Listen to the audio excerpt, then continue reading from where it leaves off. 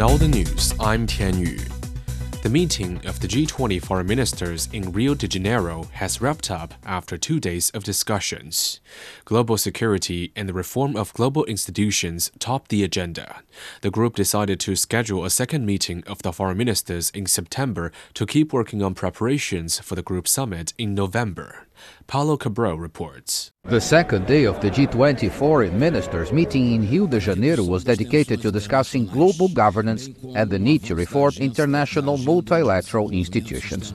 But there were still echoes of the first day's talks, all behind closed doors, when the focus was on global security. Just ahead of the meeting, Chinese Vice Foreign Minister Ma Zhaoshu had stated that China didn't believe the G20 should be a platform for resolving geopolitical and security issues. Nevertheless, Brazilian Foreign Minister Mauro Vieira reported to the media that conflicts like Gaza did enter the talks. Outside the meeting venue in downtown Rio de Janeiro, a small group also staged a protest against Israel's military operations in Gaza. China's permanent representative to the United Nations has called for the immediate cessation of the Israeli military offensive into Rafah in southern Gaza. Addressing the UN Security Council on Thursday, Zhang Jun once again called for an immediate ceasefire in the Gaza Strip. 需要指出的是，安理会行动的核心。 We need to point out that the essence of any action of this Council is to achieve an immediate ceasefire. Any message sent out via our action must be clear, unequivocal, unambiguous, and unmistakable, rather than prevaricate or beat about the bush. At this point, the Council needs to demonstrate a strong resolve rather than negotiating skills only. Zhang said the U.S. veto of an Algerian-drafted resolution meant that the Security Council missed yet another opportunity to push for a ceasefire. The Chinese envoy also called for efforts to ensure unimpeded humanitarian access to Gaza. The Chinese foreign minister had said all members of the Shanghai Cooperation Organization should jointly pursue the organization's sound development and make it a stabilizing anchor amid the changes of the world. Wang Yi attended a reception in Beijing in celebration of the 20th anniversary of the SCO Secretariat.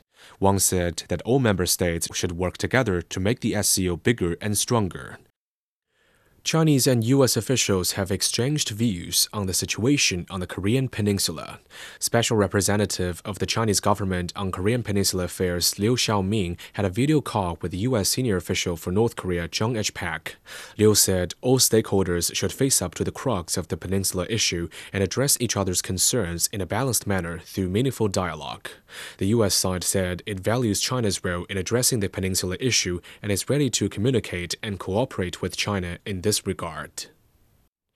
South Korea has raised its health alert after thousands of doctors walked off the job this week. They are protesting against a government plan to raise the number of medical school admissions.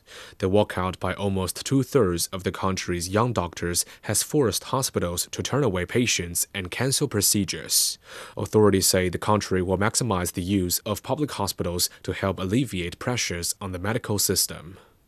Representatives from the member states of the Association of Southeast Asian Nations and the ASEAN Secretariat have reviewed the work of a key committee on financial cooperation and outlined strategic plans for the years ahead.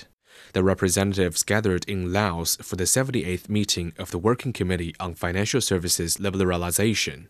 Officials in charge of the committee highlighted the progress in the body's activities, including key initiatives in the financial sector and the ASEAN Economic Community Strategic Plan. A zoo in Spain's capital Madrid has hosted a farewell party for its beloved panda family of 5 who will soon return to China. The panda couple, accompanied by their 3 Madrid-born cubs, will fly back to Chengdu in southwest China on February the 29th. The zoo will expect a younger panda couple from China in the coming months following the renewal of its agreement for giant panda protection with the China Wildlife Conservation Association. U.S. company Intuitive Machines' first lunar lander has touched down on the moon. It marks the first American spacecraft to land on the lunar surface in more than 50 years. And that's the news. I'm Tianyu.